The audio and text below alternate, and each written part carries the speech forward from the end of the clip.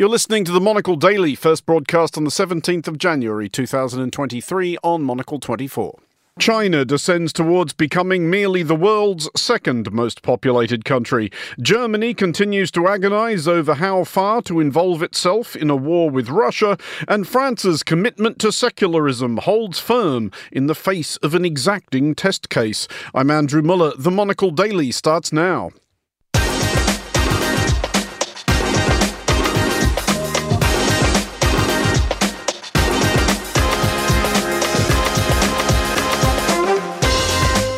Hello and welcome to the Monocle Daily, coming to you from our studios here at Midori House in London. I'm Andrew Muller.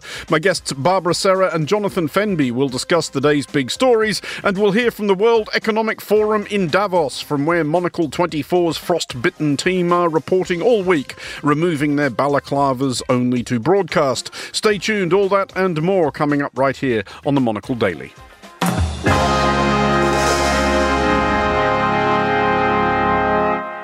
This is the Monocle Daily. I'm Andrew Muller, and I'm joined today by the international journalist and broadcaster Barbara Serra, and by Jonathan Fenby, a consultant on China, author and former newspaper editor. Hello to you both. Hello. What have I missed? You've got it all. You just say who you are and where you've been. I should explain to our doubtless agog listeners that this is my first daily back from having been in Australia for 3 weeks and a bit, where I can confirm it is sunny and warm. That is very good to hear. I mean, we in Britain love the cold winter air, and we say this is how it should be. No global warming for us. You're outnumbered and outgunned at this table by an Australian and an Italian. It's the rain, Jonathan. I think, that gets to me the most. Is it really? See, I can. This is riveting weather chat. I can stand the rain. I can stand the rain. I can stand the cold. It is the dark at 4 o'clock in the afternoon. Jonathan, I put it to you. That is a problem. That this would be a much happier country on permanent GMT +2. Oh, +2, yes. As was the case during World War II, which you won. Well, of course, because of the difference in the daylight. And the time difference, yes. Exactly, because of the time difference. Yes, I'm convinced it was the crucial factor. Anyway, I'm well aware that jet lag does prompt a certain tendency to talk associative drivel, so I will wind that up at this point and move on to the first proper topic, which is China. And it may not seem that a moderate dwindle in the population of China is necessarily cause for concern. At last count, there were 1,411,800,000 Chinese people. That's 21 United Kingdoms, or fully 2,187 Luxembourgs. China almost certainly has 20 cities bigger than 5 million people that you've never heard of, unless you are, in fact, Jonathan Fenby. But that 1,411,800,000 is down 850,000, or about 2.5 Icelands, on this time last year, the first decline in the population of the People's Republic since the 1960s, and unlikely to be the last. Jonathan, it's not difficult to discern why this has happened. This is the reality of the one-child program or one-child policy sort of catching up with them, but... It's not just that. It's also fertility had actually started to fall in China, according to most studies, before the one-child policy came in. Now the one-child policy has been relaxed, but the cost of having children is such that people don't want to have more than one. Well, we'll come to those reasons shortly, but it strikes me that this is it not, what the Chinese Communist Party actually wanted until quite recently. That's why you institute a one-child policy, because Absolutely. You want a smaller population, and now they've got it, they don't want it. They don't want it, and at the same time as having the smaller population, fewer babies being born, you've got people living a lot longer, and that's the real problem, that you've got this very, very large cohort, as I think it's called, of old people now in a society which has a very rickety pension system and lack of proper health care or any kind of old age care in enormous areas of the country. So it's in a sense the social problem is at the old age end rather than the young age end. At the same time, as you know, China's economic growth has been based in part on a huge flow of cheap migrant workers coming into the labour force, manufacturing for exports for the developed world. And if that contracts even more than it does already, and already that equation wasn't working all that well because wages were going up, you'll have movement of manufacturing to Vietnam, Bangladesh and other countries. Barbara, is what China is experiencing, even leaving aside the ramifications of the one-child policy, this is the pretty much normal course of modernisation, is it not? And you, of course, yourself come from a country where women routinely had very big families and now routinely do not, partly because they have other options. Well, partly it's interesting that you say women had big families. Of course, that's the whole problem. It's not just women that have families, it's couples. So. But yeah, absolutely. I'll tell you the one that bucks the trend, or actually many buck the trend, the Middle East. I mean, the Middle East, of course, the median age is very, very low. But yeah, you look at this with China and you think, well, welcome to the club. I mean, even South Korea and Japan have got declining populations. The whole of Europe, we know. And it was interesting reading some of the things that the Chinese government is thinking of doing. So, tax cuts and trying to give incentives. But, we're seeing a lot of that fail all around the developed world. And what's interesting about the way that the population from the 1980s in China now is it's sandwiched. You get families that just have one child that now have to take care of two aging parents because, as Jonathan was saying, the pension system isn't all that it could be. And so you're really asking these people that already have to take care on their own of two aging parents to then start having children. And there's a lot of cultural reasons why they don't want to do that. The role of women is changing everywhere. I mean, in Japan, that is obviously one of the main cultural issues, that women are expected to do everything. So yeah, I mean, in a way to China for very different reasons in their case, but welcome to the club. Jonathan, how is the CCP managing the messaging on this? I mean, President Xi Jinping pulled quite the handbrake turn on this at the Communist Party Congress last October. Is that as close as the CCP is ever going to get to saying, you know what, we were wrong? I think so. I don't think we're going to get much more in a way. And you're still getting ministers saying, as the figures came out, that we've still got surplus labour. There is more supply than demand, as the phrase was put it there. And that remains so for the moment. And actually, paradoxically, with this fall in population and all the woe expressed around that, you've also got youth unemployment rising to record levels in China. And there's a real problem with unemployed youth as the economy slows down and the kind of the jobs in construction, in services, and so on diminish, and there is less for them to do. Barbara, though, does this end up having ramifications beyond having to, at some point in the next few years, rewrite the record book and acknowledge India as the world's most populous country? Does a few fewer Chinese people add up to, I guess, global kinks in supply chains, perhaps even diplomacy? Does a decline... I mean, 850,000 people a year is a lot of people to most countries, but it's not to China. Does this end up changing China tremendously? I mean, look, I think we'll have to see. I would guess the instinctive answer might be not really, although, of course, people was one of China's strengths and everything that brought along with it. So, no, I mean, it'd be interesting to see what it does, if it has any impact. I'm not quite sure how it would play in China. Psychologically, this sort of decline in population, how it would affect them in the way that they see themselves in the world. But I think perhaps it might be too early to see any actual change when it comes to defense and their role in the world. I mean, their growth was still 3% last year, a lot lower, of course, than it has been pre-COVID.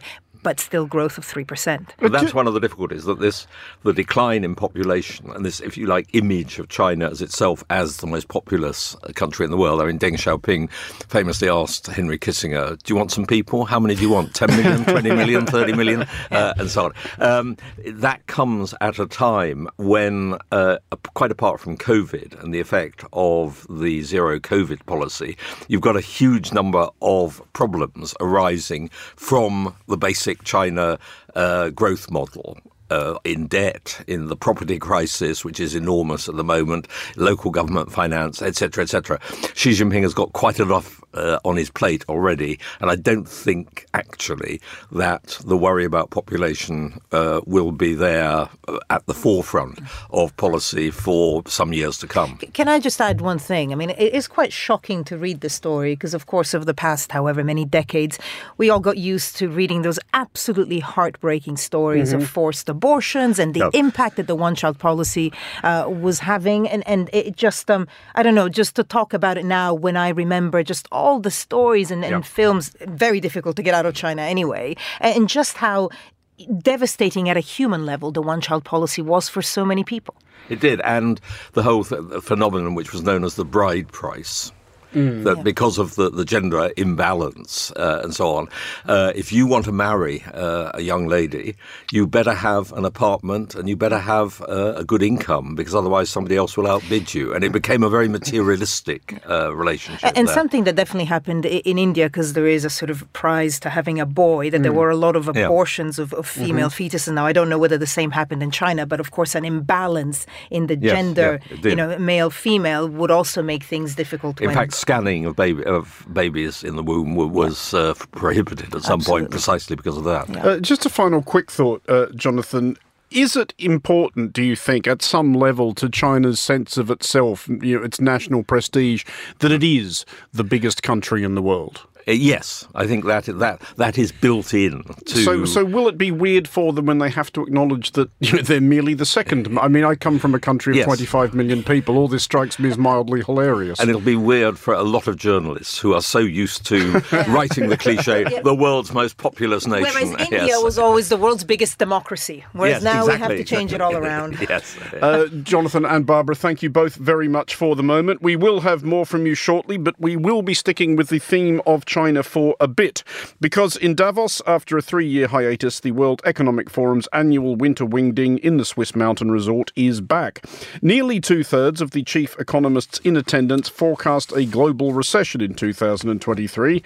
Happy New Year to you guys as well, with expectations of growth in China remaining polarised. To get a sense of the current economic picture in China, Monocle's deputy head of radio, Tom Webb, spoke with Shirley Yu, a fellow at the Ash Center, Harvard Kennedy School.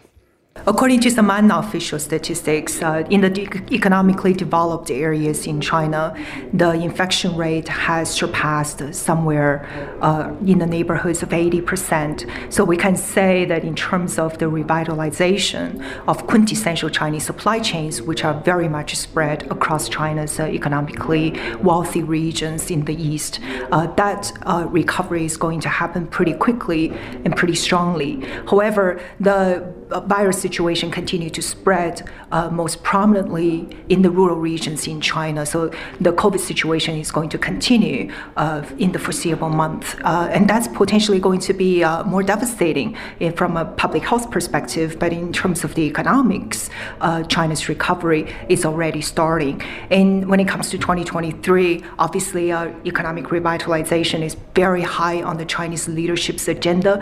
China is just moving into the 2023 congressional session at the regional level, and in March, during the twin congressional session at the national level, China is expected to announce 2023's GDP growth target, which is very much forecast to be around 5%. And now, just to give a bit of a long-term perspective, in 2020, the Chinese long-term vision has outlined for the economy to double in the next 15 years, meaning by 2035. And so as long as the Chinese economy continues to grow at around 4.7 to 4.8% per annum, that'll make the Chinese economy twice as big by 2035. And put aside the COVID situation, growing at about 5%, if China can manage to continue that growth momentum, China is going to be a more significant global economic power in the next decade. So China's central government have been working on lots of different policies to sort of revitalize the economy. Can you talk us through some of the main ones that they're looking at?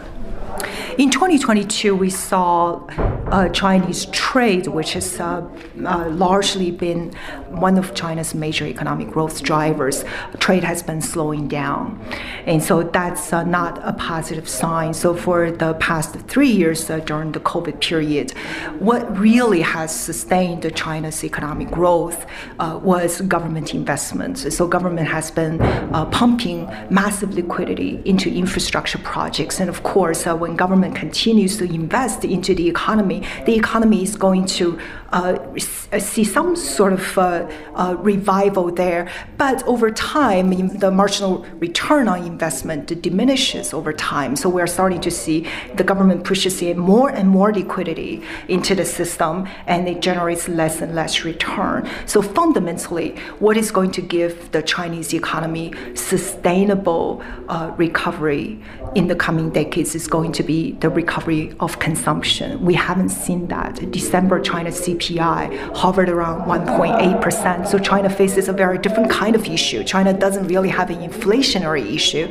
China, on the contrary, needs to stimulate consumption. And in 2022, China has seen record levels of savings growth. So the Chinese consumers are opting to put their money in the banks rather than buying another real estate, apartments, or consume in luxury goods or investing into their future. So that, again, is a vote of uncertainty about the future of the Chinese economy. So a lot of the government's efforts currently is going to have to focus on reassuring not only the investors that the government is going to continue to place economic growth at the forefront of government thinking. Well, recession, obviously a big talking point here in Davos.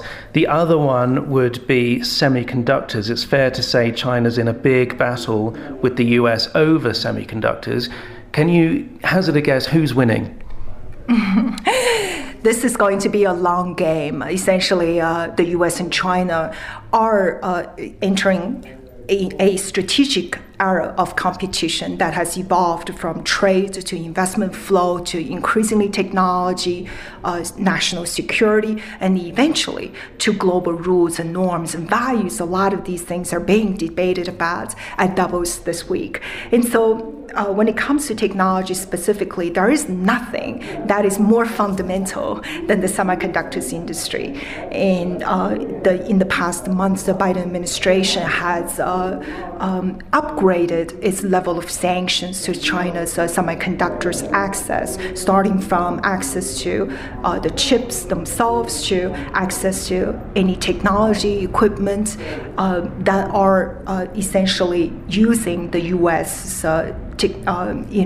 Technology is a part of the global supply chain, and the U.S. is garnering support from allies from the Netherlands to Japan in order to join into this global collaborative effort to sanction China's semiconductor industry. And then we are starting to see one of the harshest form of sanctions is essentially to restrict capital flow into China's semiconductor industry, because the rising semiconductor industry in China are very much supported by U.S. citizens, Chinese Americans, and a lot of the Chinese green card holders. And so currently the U.S. sanction says that anyone that has a U.S. green card or U.S. citizens are not allowed to support China's semiconductor rights. And so as long as China has the talents, it's only a matter of time that China is going to have the chips. But now with the restraint on capital flow, it's going to dampen China's hope in catching up in this quintessential semiconductor technology. So sanctions, a big hurdle for China this year and for the years to come. What other big hurdles has China got to overcome, looking, as I say, to 5 years ahead? Demographics. that is a major challenge that China cannot avoid. We saw the new birth rate in 2022. It's hit a new low. So currently, we're starting to see the danger, the risk of Japanization of the Chinese economy. So if we were to reflect on the early 1990s, the economic models that Japan had at the time is actually fundamentally very similar to what China has, with the burst of the property in the stock market bubble. Japan entered into decades of economic stagnation. And so that is a real danger that China is facing right now. That was Shirley Yu speaking to Tom Webb at Davos. Let's look now at Germany. Olaf Scholz had been Chancellor barely 2 months when Russia attacked Ukraine last February and presented him with exactly the crisis any modern German leader wants least, a European war which Germany cannot stay entirely out of. Initially, Germany's public was supportive of Ukraine to a degree which seemed to surprise Germany's politicians. Scholz himself called it a Zeitenwende, or time's turn, and within days of Russian formations launching themselves towards Kiev, Germany had reversed a long-standing policy of not sending arms to participants in live conflicts, dispatching to Ukraine anti-tank and anti-aircraft weapons. Since then, however, there have been indications of equivocation, partly causing this week's resignation of German Defence Minister Christine Lambrecht. Barbara, first of all, the row of the moment is whether Leopard 2 tanks should be sent to Ukraine by Germany or whether Poland and Finland should send theirs, which due to various technicalities they can't do without Germany signing off on it. Is there any real reason why Germany should not send modern tanks to help Ukraine? Look, there's obviously a reluctance, and I think the debate within Germany is, are they offensive weapons or are they defensive weapons, which, I'm no war expert, but frankly, when you're in war, all weapons within reason, you're trying to defeat the enemy. And if, we've seen the recent attack in Dnipro where it seems, the dozens of obviously civilians were probably targeted and certainly killed, so it's not like the Russians are going to hold back. I think it's a debate that's very particular to Germany. I think in the whole of Europe, what I've noticed in the narrative between continental Europe, say, and the UK and the US, I think the whole of Europe, there was a little bit more reluctance. Yes, there's support for Ukraine, but perhaps a little bit more fear for historical reasons of a potential escalation into a proper full European war. Remember again the difference between continental Europe and the UK is that continental Europe had war on its soil in World War II. The UK was bombed fiercely and they resisted very bravely, but it's a different dynamic. So I think it's this debate about defensive and offensive weapons, obviously a reluctance from Germany. I would say that within the European family, especially now that the UK is out of the EU, perhaps there has been an absence felt of what could have been a stronger leadership from Germany. There is a NATO meeting on Friday on the 20th where I'm assuming a lot of this will be hammered out. There have been strange things coming out of Davos as well. I think the Vice Chancellor said that they wouldn't stand in the way to Finland and Poland sending the tanks. But I think, I'm assuming we'll get something definite on Friday because the UK as well, everyone is sort of making encouraging sounds towards Germany. Whether they play ball, I don't know. Jonathan, that specific German squeamishness about this sort of stuff, the reasons for it require no reiteration. But have we reached the point at which it's fair to say that Germany is kind of hiding behind it at this stage? I mean, I did speak last October at the Warsaw Security Forum to Christoph Heusgen, who was Angela Merkel's chief foreign policy advisor for many years and an architect of Germany's attempts to bring Russia into the fold. And he did say when we were chatting about this, don't underestimate it, that the spectacle of German tanks being sent to the east to fight the Russians will make a lot of German people unhappy. But even if that's the case, shouldn't they kind of get over it at this point? I mean, modern Germans are the last people who think Germany is still that country. Yeah, I mean, one can understand the reaction internally in Germany and the desire not to get involved in a wider war, a bigger war, and so on. But at the same time, the whole Russian gas saga and everything else coming out of the Ukraine invasion has, I think, changed the position of Germany, and particularly Germany in relation to Poland and other countries in Northern Europe. And in a sense, Germany is now being looked to for a political, strategic, military, whatever you want to call it, leadership, which, as yet, the government in Berlin and a lot of Germans, they would say, are not really willing to assume. And there's a vacuum there. Macron in France was trying to establish some kind of relationship with Putin earlier on, but that seems to have come to nothing. So Germany is rather on its own in a kind of, will it occupy a vacuum in leadership?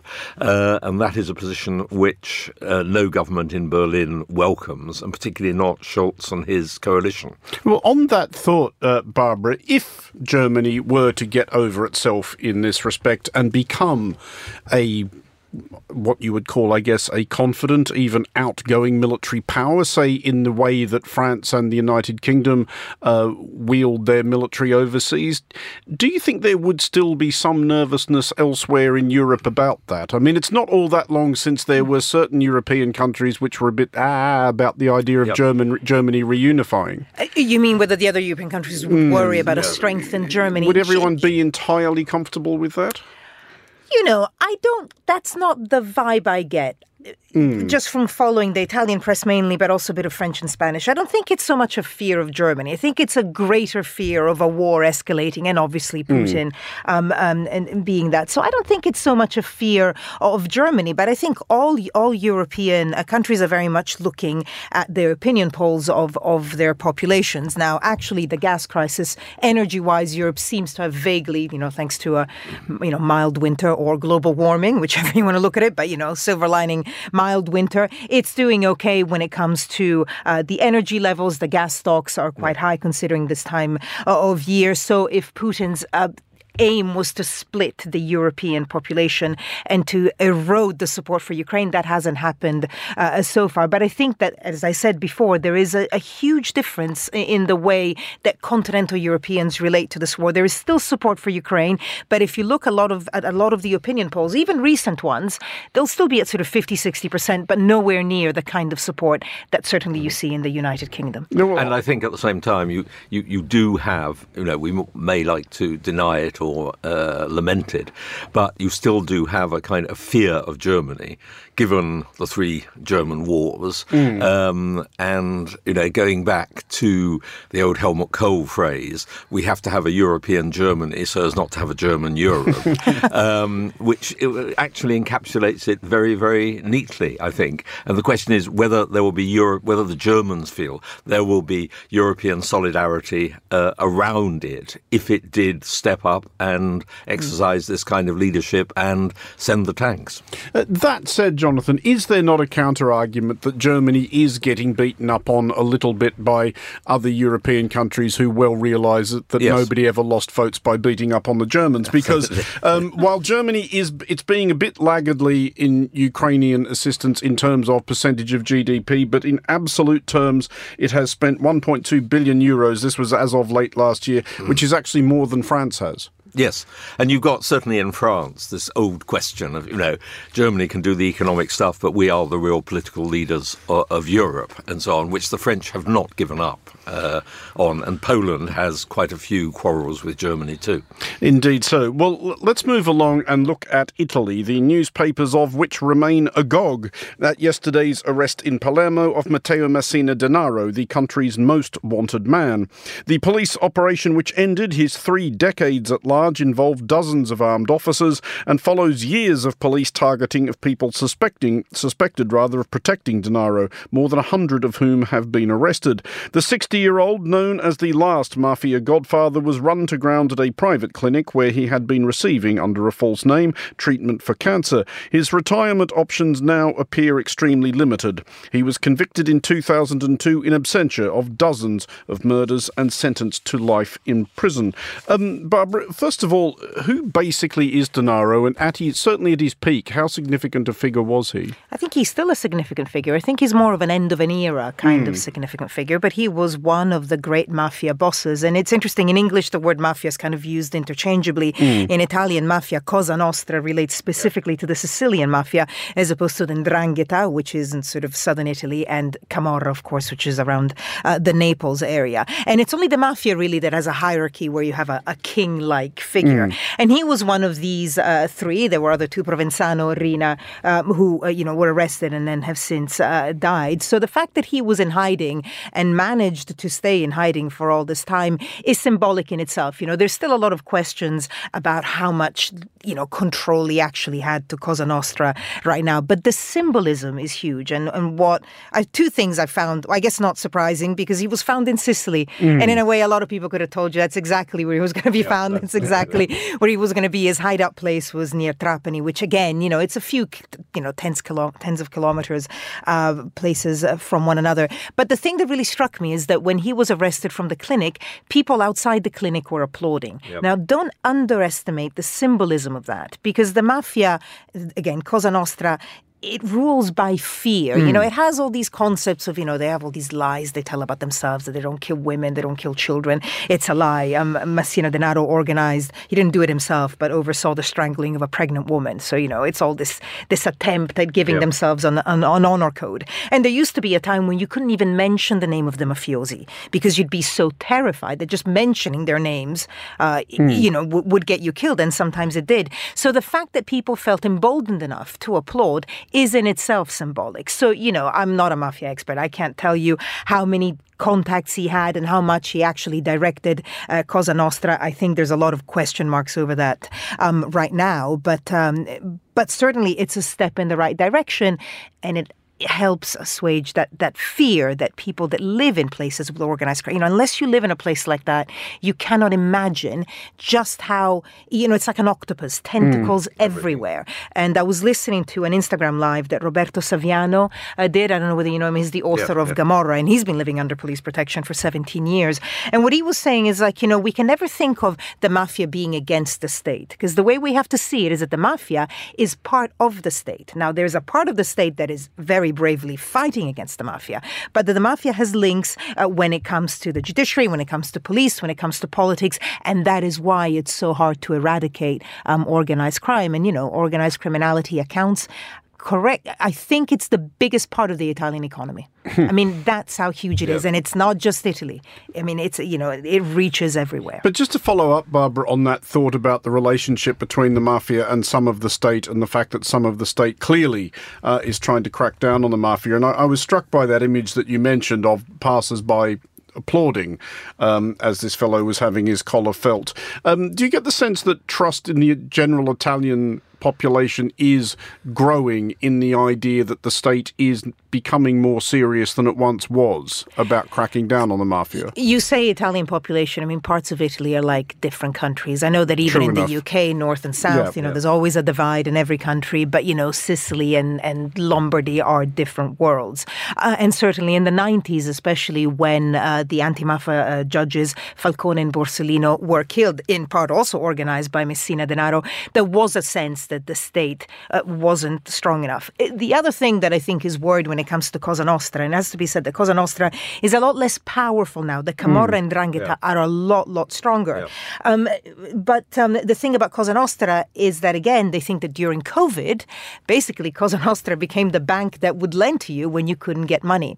And so you see, again, it's that kind of links to society, to politics, to everything that are really difficult to eradicate. But Cosa Nostra is losing power, and if symbolically, if nothing else, but I don't think it is nothing else, but symbolically at least, this is certainly good news. Everyone, my Italian feed on Twitter and all my social media, are rightly very, very happy.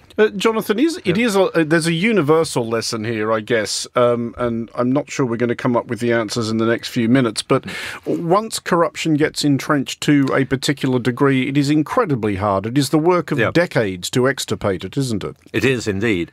We have this many examples across the world, including in China, where Xi Jinping has been conducting an anti-corruption campaign for the last 10 years or so, and I'm not sure how far that has really gone, because new cases come up the whole time, etc. There's also the extent to which that is an apparatus primarily deployed to whack his political opponents. It may be to whack your political opponents, of course. Yes. Don't take it at face value entirely. But, no, as you absolutely rightly say, Barbara, the question is when a group like the mafia infiltrate the state, then the state becomes in a sense, their prisoner and their captive. And so, from what you were just saying earlier on, it's only when a group like the mafia is weakened by other rivals who may be doing exactly the same thing that it declines and its bosses get caught. Barbara, the Palermo prosecutor Maurizio De Lucia warned that the mafia is not defeated. He was quite specific about that. But I was struck that another difficulty, possibly specific to breaking up these organisations, is the degree to which it literally runs in families. Dennaro's father was a mob boss as well. Yes, although interestingly, his daughter, Dennaro's daughter, has disowned him. So who knows? Maybe you're kind of breaking... seriously, that maybe that is breaking up. But yeah, Cosa Nostra means our thing. And it is all based on, the family links and, again, quote-unquote, very much quote-unquote, honor codes and all of that.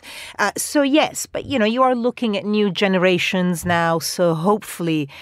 and even this symbolically maybe will change it. But look, it's incredibly difficult to eradicate. It's something that goes on for ages. And again, the COVID example, sometimes they are the state when the state isn't there. And we see that dynamic in lots of places. A lot of extreme groups, for example, in the Middle East. This is the Hezbollah model in Lebanon. Listen, I mean, I wouldn't compare them to the mafia, but absolutely, when the state isn't there, who do you go to? And, exactly. Protection money. When the police are not there, yes. Exactly. Who are your police? Yeah, in the end, you end up having to pay protection money to protect yourself against them. Yeah. But the whole idea is that they are the support network, and you owe them your loyalty, and you owe them your silence, and that's why this guy, it took 30 years to catch. Yeah. Well, finally to France, where the recent global mania for toppling the statues of figures discredited by contemporary mores has come for a perhaps unlikely target, the Virgin Mary. Possibly even more weirdly, the de-plinthing of Mary, currently standing at a crossroads in the hamlet of La Flotte on Ile de Ré, is occurring not at the hands of a righteous, enraged mob, but at the instruction of a judge who has determined that the statue's location violates the separation of church and state, an admirable principle regarding which France arguably occasionally overdoes the punctiliousness. The backstory here is that the statue was originally erected on private land but later donated to the town. It has stood since 1983 without, as of this broadcast, fatally undermining the Fifth Republic. Jonathan, first of all, has a nice leading question for you. Are you in favour of bulldozing the Mother of Christ? No.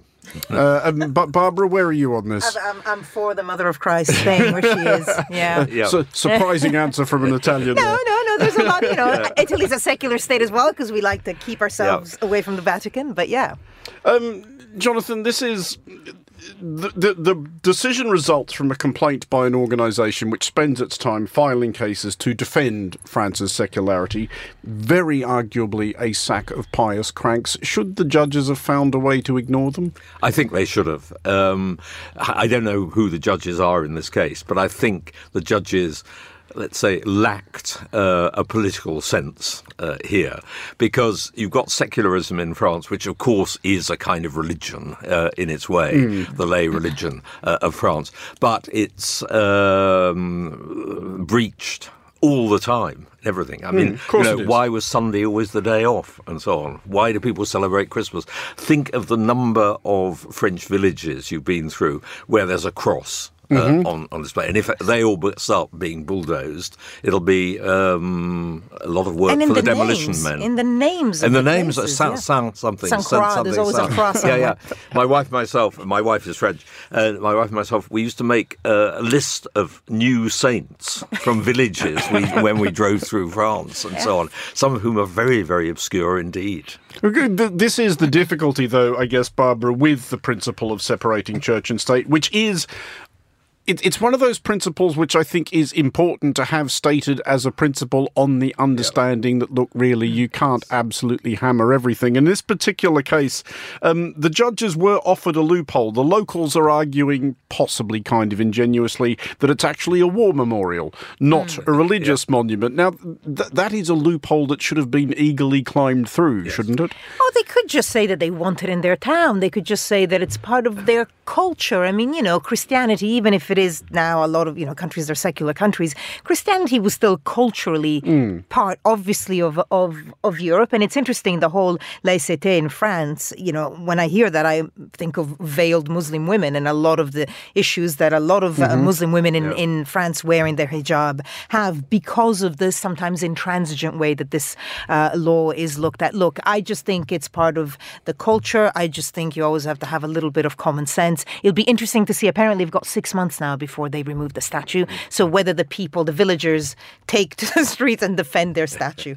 I mean, this is. I mean, if push does come to shove here, Jonathan, that's going to be quite the issue in management of optics, isn't it? If you have a bunch of villagers defending the statue of Virgin Mary from the literal wrecking ball on the Ile de Ré, it's a very picturesque place. So I'm sure it'll make great television film on the evening news. And on that thought, finally, Barbara, if that should happen, if we actually get, I mean, on the one hand, it's actually kind of funny. On the other hand, it's just not. It's really quite weird. If there is actual footage of a government-sanctioned crane swinging a wrecking ball at the Mother of Christ, how much fun do you imagine American conservative media having with that? Do you know what? Never mind American conservatives. It would be the far right in Europe. I mean, you are handing Le Pen a gift, aren't you? Absolutely. And the radical right across Europe. Now, I don't know how to call it. I can understand the secular argument, but it is such a gift to the radical right across Europe. Yeah. Barbara Serra and Jonathan Fenby, thank you both very much for joining us. That is all for this edition of the Monocle Daily. Thanks to our panellists tonight and also to Tom Webb in Davos. Today's show was produced by Lillian Fawcett and researched by Andrei Nikolai Parmintuan. Our sound engineer was Callum McLean. I'm Andrew Muller here in London. The Daily is back at the same time tomorrow. Thanks for listening.